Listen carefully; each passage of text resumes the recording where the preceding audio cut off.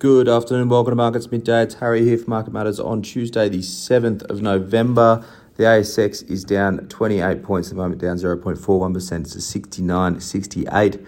Best two sectors, utilities up 0.82%, healthcare's up 0.66%. The worst sectors, financials down 1.16% and real estate's down 0.85%. Financials in particular getting weighed by Westpac, which has given back all of yesterday's gains and some at the moment as we head into the afternoon. That's down a bit more than 2% now. So very weak, decent update yesterday, decent for FY23. All looked largely in line, a bit of a buyback coming through. Market initially took that as a positive, but so far today and yesterday afternoon as well, we've seen one-way selling. So that's under a bit of pressure at the moment. Other banks as well have been a bit lower as we speak. In terms of the hotter stocks, Helios, HLS is up 5%. SGM, that's Sims, is up 2.6%, and Insignia IFL is up 2.53%. The worst three stocks, Chalice Mining, CHN, is down 4.06%, Allcam, AKE, down 3.63%, and Sayona, SYA, down 2.98%. As you can imagine, not a great deal of news across the markets today, and there's not a great deal of volume either.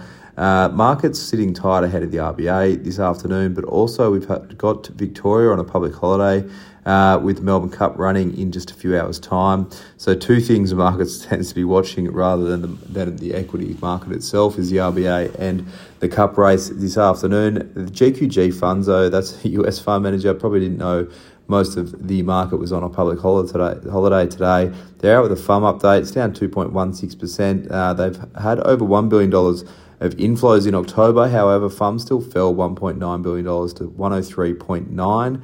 Their markets were obviously very choppy in the last month. So performance sort of dragged on the FUM. Emerging market equities was the hardest hit, but the move suggests a market-weighted average performance of their funds was about a 3% drop in October there. That's largely in line with the moves in equities, so not a really significant underperformance, but obviously equity markets were really weak last month, have been weak for a couple of months leading into this FUM update too, so that's what's putting GQG under pressure, down about 2% at the moment, I suspect. That's largely in line with what should be happening today on the back of that update. In terms of the RBA call this afternoon, though, 2:30 today, economists, about 90% of economists are calling for a hike, 25 basis point hike, but interest rate futures are a little bit more placid, so only about a 50% chance according to the market at the moment. A big call for the new RBA governor, but really interesting to see. She's talked a big game in terms of bringing inflation back in line with what their guidance range is, a 2 to 3% range. Though inflation pressures have been easing, it's still above that level, so perhaps we get a hike. Perhaps she takes note and sees that inflation number is coming back in line without another hike. But really sitting on the fence here, it's a very difficult one to call, even though economists, they're backing a hike here this afternoon. If we have a look at Asian markets now, Japan's Nikkei is down 0.58%, US futures are down 0.2%. In the US tonight, we'll have trade data out. We'll also have some Fed speakers.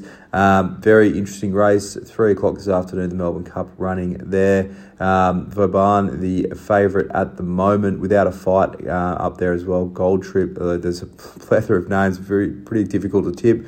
It's probably harder to tip the Melbourne Cup winner than it is to tip the RBA call this afternoon. So two big calls coming your way, but for now, that's all for markets at midday. As always, look out for the Market Matters reports.